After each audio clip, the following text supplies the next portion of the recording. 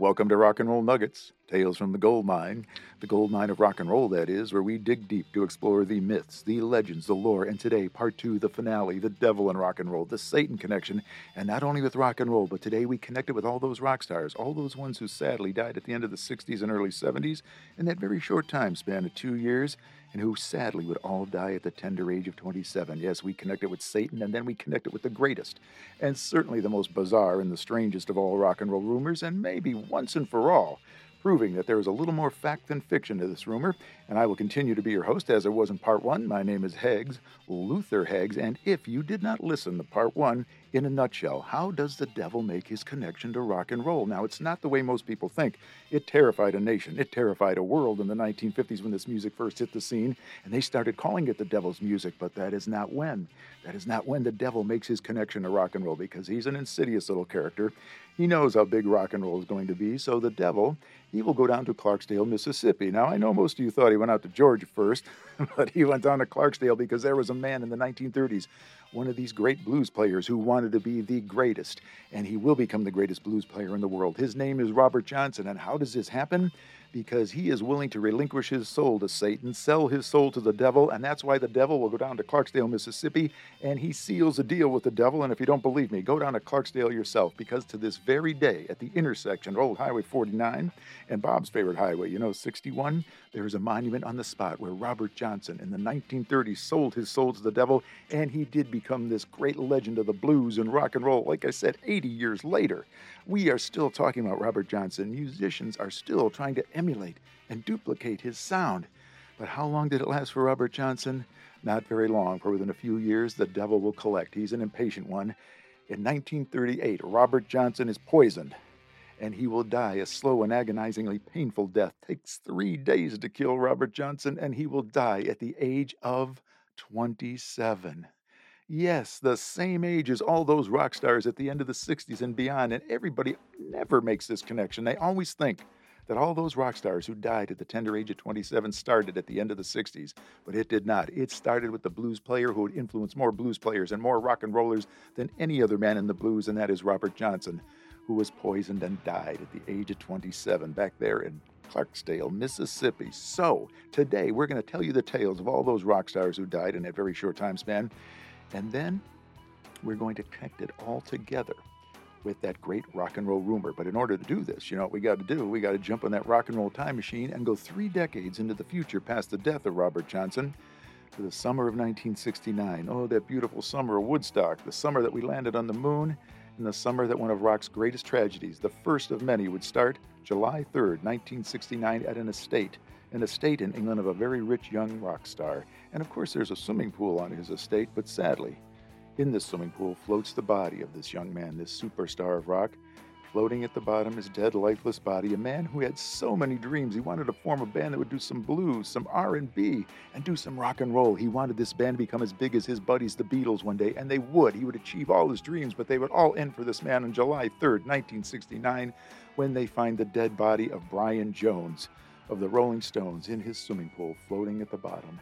Official cause of his death is misadventure. Now, what exactly does misadventure mean? It is an unlucky accidental death. I would think that any accidental death is unlucky, but that's the official definition of misadventure. And his buddy in the band at the time, Keith Richards, said, wait a minute. Accidental death. He goes, I wasn't there the night that Brian died. He goes, but I know the people that were, and they hated him. They hated his guts. And if they didn't actually do the deed themselves, if they weren't responsible for his death, they certainly did nothing to help him as he struggled and drowned in that pool that fateful night in July of 1969. And there are books that have been released. There are documentaries now, over 50 years later, that say the same thing, that the evidence shows, at least to the authors of those books and documentaries, that Brian Jones was murdered that night in the summer of 69. But here it is, over a half a century later, over 50 years later, and they still have not reopened the case. So officially, on the books in England, the death of Brian Jones, the man who founded the Rolling Stones, is misadventure. So the deaths continue in this little quadruplet of death of rock stars. That's what I'm calling it anyway, in the next 2 years, because within a year of Brian's death, a good friend of his, another superstar of rock, is going to be found dead in England, but this time it's going to be in London, and this time in a London flat. A man who, by the way, was a good friend of Brian Jones. He actually would introduce this second dead rock star to American audiences a few years earlier in the Summer of Love at Monterey. A man who was heralded then and still now as the greatest electric guitar player in the history of rock. The dead man they found in September of 1970 was James Marshall Hendrix. Official cause of his death is accidental barbiturate overdose. He would then vomit in his sleep, he would suffocate, and he would die at the age of 27, better known to his family and friends simply as Jimi. Jimi Hendrix dead at the age of 27. Now, within a month of Jimmy's death, just a month, another superstar of rock will die, but this time thousands of miles away on the west coast of the United States, in this sleazy little motel on the outskirts of LA, and this time it's a lady of rock, a lady they call the psychedelic blues queen. Yep, the queen of the psychedelic blues they find, and I'm not happy about it at all. It was Janis Joplin, dead at the age of 27. And what was the cause of her death? Accidental heroin overdose. But there's something strange about her death, something strange about what she was supposed to do the day after she died.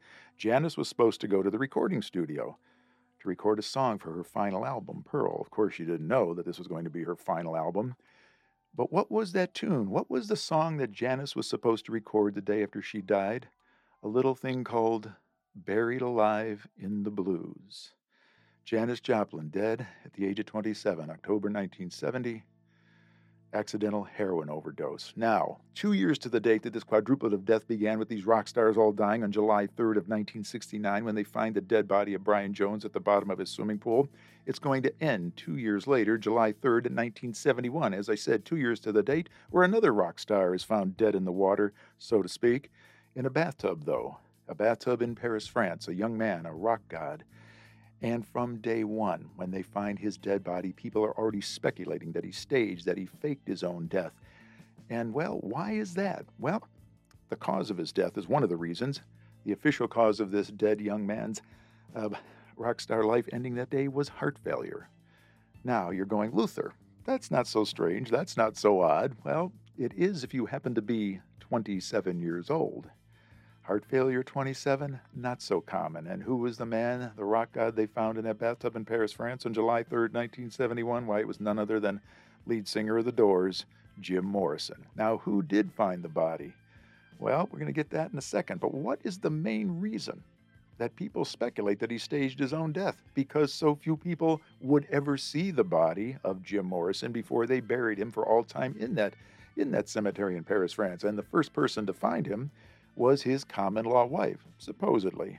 That is Pamela Courson. Now, she's not talking much today, and she wasn't talking much back then either, because Jim Morrison's common-law wife, Pamela Courson, would also die within a short time span, and oddly enough, at that very tender age of 27. Cursed by osmosis? Well, we will never know. But nobody else will see the body, it seems, except, well, the doctor who signed the death certificate. There was a death certificate, and that doctor isn't talking much. But nobody in the band would ever see the dead body of Jim Morrison. Now, the manager would fly over there right away once he was notified, but by the time he gets there, Jim's already supposedly sealed away for all eternity, and no one in Jim's family would ever see the body either. Once again, he's sealed away and gone before anybody even gets there to see the remains of Jim Morrison. Now, here's another odd thing. There was a video that popped up on YouTube years ago. Don't know if it's still there, but it was supposedly of Jim Morrison's alive and well. And where is he? Why, he's in Montana on a ranch. Supposedly. It's kind of a foggy, grainy video, the thing I saw. And I found this very odd because Jim Morrison had a near genius level IQ. And, he was a poet and a writer. And as somebody who loved the arts that much, I can see him wanting to escape the world of rock and roll because he talked about it many times. But would he really want to remain just a ranch hand out there in Montana, sitting around a campfire every night for decades and decades, just eating cans of beans every night? I really doubt that. And then here's another strange thing. There never was an autopsy done on the body of Jim Morrison. Now, find it strange because he was not a French citizen. He was a United States citizen at that time and was till the day he died. And then, of course, he was a famous rock star. You'd think they'd want to know why and how for certain. So there would be no controversy. And there has been controversy from the day he died, supposedly, to this very day. So there was no autopsy ever done, and maybe it would have helped stop some of these questions about the mysteries of his death. And then there is the very strange thing that Jim Morrison himself said to a friend of his at a bar one night, right after the death of Janis Joplin. And of course, right before that, his other friend, Jimi Hendrix. And Jim said to his friend, you're looking at number 3. Did Jim Morrison have a premonition or did Jim have a plan? I guess we'll never know. So here it is. We just passed the 50th anniversary of Jim Morrison's death. And there was a time a few years ago where his family was thinking of having the body dug up, disinterred, and bringing his remains back to the United States. But the last minute they said, no, let's not do that. Let's let Jim rest in peace in Paris, France. So we just passed the 50th anniversary of Jim Morrison's death, and there still remains, with whatever remains remain of Jim, all those unanswered questions and mysteries about his death, if that really is Jim buried in Paris, France. So you ponder that, and now we're going to talk about all these rock stars' deaths and how it ties together with Robert Johnson, who sold his soul to the devil in the 1930s and died at the age of 27, and how they all tie together. Well, that's the first connection. Unless you haven't been paying attention, they all died at the age of 27. And then, of course, there's the music connection. Oh, yeah, the blues. I mean, Robert Johnson is a great blues master. They were all fully aware of Robert Johnson. Many of them recorded some of his songs on their albums, and they were all huge blues aficionados. It's the very reason all these musicians and artists started singing or playing instruments, because of their love of the blues. And then they formed rock bands to play their own version of the blues in a rock format. So it's that blues that is the tie that binds them as well. The other tie that binds all these artists together, going all the way back to Robert Johnson in the 1930s, is that one day they will all be inducted into the Rock and Roll Hall of Fame. Now, that is a curse unto itself and a topic for another story, but keep this little tidbit in mind. So many of these great rock stars wait far too long to be inducted into the Rock and Roll Hall of Fame, many years past their eligibility date. And this is the sad thing, and this is the curse. So many of them, they wait so long, and then finally they're inducted. And then many of them will never make it to the actual ceremony to receive their award in front of their families and their friends and their peers, to receive the acknowledgement and the praise that they so justly deserve, because so many will then get sick right before the inductions, never making it to the event, and many of them will die right before the induction ceremonies, never to appear. So keep that little tidbit in mind. But here's another strange connection between all these rock stars that died along with Robert Johnson, and this is the oddest one. And nobody ever made this connection until I did a show here in Cleveland on the radio in the 1990s on the bizarre coincidences of rock and roll. And it is the name connection. Now think about this. All the names of those who died: Robert Johnson, Brian Jones, Jimi Hendrix, Janis Joplin, and Jim Morrison. Yes, they all have J in their name. Now, I'm getting goosebumps right now, just like I did when I first recognized that fact in the 1990s, and I don't really know what the significance of it is, but I started calling it the 27J factor. And that's when I also realized, I go, wait a minute, when I was doing this special on these bizarre coincidences in rock, that ties it in with the most bizarre, strangest of all, the greatest of all rock and roll rumors. And you know what that rumor is? And when some of you younger listeners hear what I tell you what this rumor is, if you're unaware of it, you're going to go, wait a minute, this guy is crazy. This guy is nuts. And that may very well be true. But I'm telling you, in the fall of '69, millions of us all over the planet were aware of this. It was on radio shows. It was on television shows, books and magazines and articles. And here's the rumor. The rumor is that a bass player in a world-famous rock band was in a car crash. He died. And then the band would replace him with an imposter because they were at the peak of their career. Now, I am talking about a band you might have heard of, a little band called the Beatles. All right, get it out of your system, because, of course, the rock star, the bass player in the band, was none other than Paul McCartney. He is the one who supposedly died in a car crash and then was replaced with an imposter. So get it out of your system. Take your jaw off the floor if you've never heard that rumor. Oh, but I've said it was everywhere. Now, how does a rumor like that even start? And of course, it's going to start right here in the United States. What a surprise. And with a DJ. Now, it's the fall of 1969, just a few short months after the death of Brian Jones, by the way, that this DJ one night is playing the Beatles' White Album. And he wants to play a little song in there called Blackbird. And before that song, there's a song called I'm So Tired.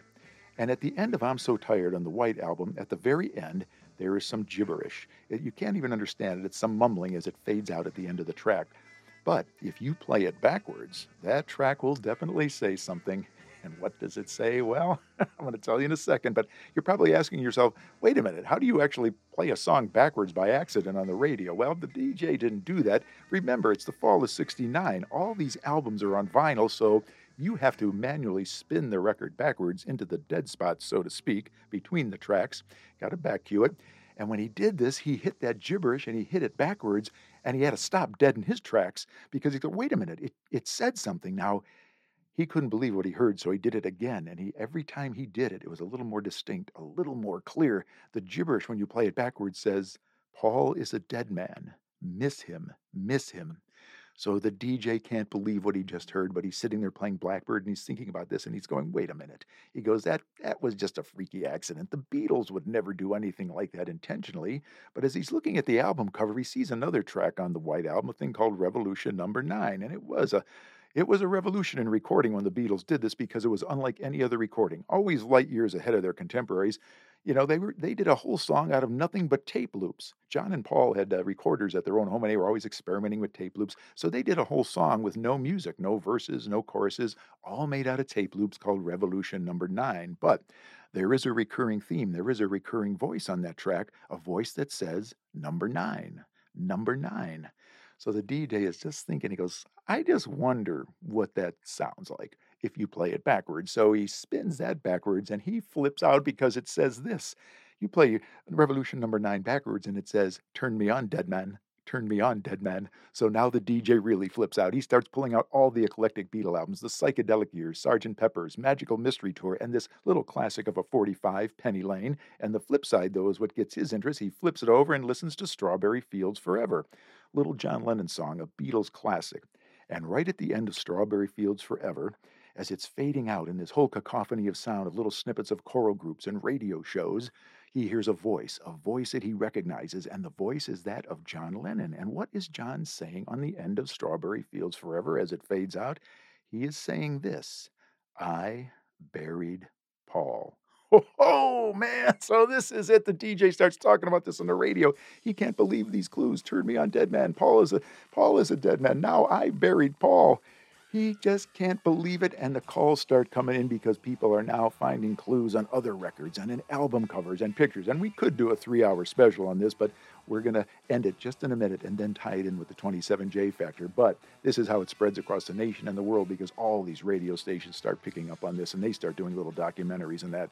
So let's end this with one great visual clue, and then we'll tie it in with the 27J factor. Now, you have to pull out a Beatles album that many rock critics say is the greatest rock album in the history of rock and roll, not only because of the music, but because of the art, the album cover.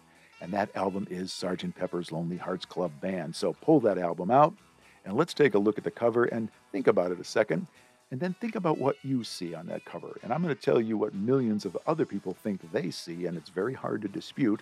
As you're looking at the cover of Sgt. Pepper, you're looking at it and you go, wait a minute, that looks like a grave site. It looks like a funeral. And for all purposes, it really is, because that was the idea behind Sgt. Pepper's Lonely Hearts Club Band. The Beatles were dead. The Beatles were dead for this album. The Beatles, as we knew them as the Mop Tops in the 60s, because they no longer look like that. Take a look at them on the cover of Sgt. Pepper's in those Sgt. Pepper outfits. They no longer look like the lovable Mop Tops of the 60s, and they certainly no longer sounded like that. So for this one album, and that really was the idea of the album, supposedly as the dead man, Paul McCartney, he came up with that idea that we're going to be our alter egos for Sgt. Pepper's Lonely Hearts Club Band. Now, when you're looking at the cover of Sgt. Pepper's and you're thinking of it as a funeral site, as you would expect to see at a grave site, you would see a floral arrangement. And, of course, a floral arrangement for the deceased, and there in red flowers spells out the name of the Beatles. And there's another part of that floral arrangement, but something appears to be missing. What appears to be missing is 2 guitars, because there's only 1 guitar on the cover of Sgt. Pepper's Lonely Hearts Club Band. The guitar that's on there is not a 6-string like George's or John's. Those are not there, but it is a 4-string floral arrangement for a guitar that, of course, is a bass. For Paul McCartney really is dead. So ponder that, and now let us tie that all together with the 27J factor. How does that tie in with all the other rock stars who died at 27 with J in their name, and with Robert Johnson, the man who sold his soul to the devil in 1938, with the 27J factor? Well, Paul McCartney, if he would have been alive when this rumor came out, and like I said, that rumor spread everywhere. I saw a television show that actually had a judge and a jury that took all the facts and came up with a verdict that Paul McCartney, yes, he really did die, and he was replaced by an imposter. So, if he were dead, well, if he were alive, he would have been in the 27th year of his life when that rumor came out. But that's not the chilling part. The chilling part is this. the name connection again. And I know what you're thinking. You're going to go, oh, Luther, now you're going to tell us Paul's got a middle name and it's J. And I go, well, no, kind of, but no. Paul does have a middle name. And most diehard Beatle fans will know that Paul McCartney's middle name is Paul because he has a first name that he doesn't use in public. His first name is James.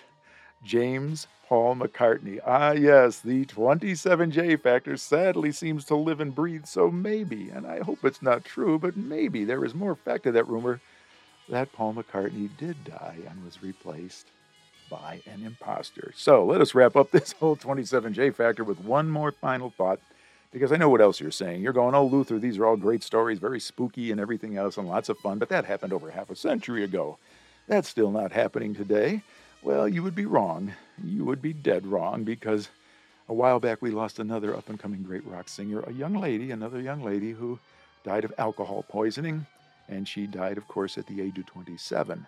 And I am talking about Amy Winehouse. But in that one story that I read, saw, or heard, did they mention that Amy Winehouse, who died at 27, also had a middle name. And we are rock and roll historians here at Rock and Roll Nuggets, and we know what Amy's middle name was. It was Jade. Amy Jade Winehouse, dead at the age of 27. So sadly, it seems that the 27J factor does live and breathe in the 21st century. And so, well, maybe if you were a rock star out there, maybe I just want to say this too. Maybe if you're an up-and-coming rock star or one out there and you happen to be 27 years old, and heaven forbid that you happen to have J in your name, well, hey, maybe you've beaten the curse. Maybe you've beaten it. Well, or maybe you're just living on borrowed time.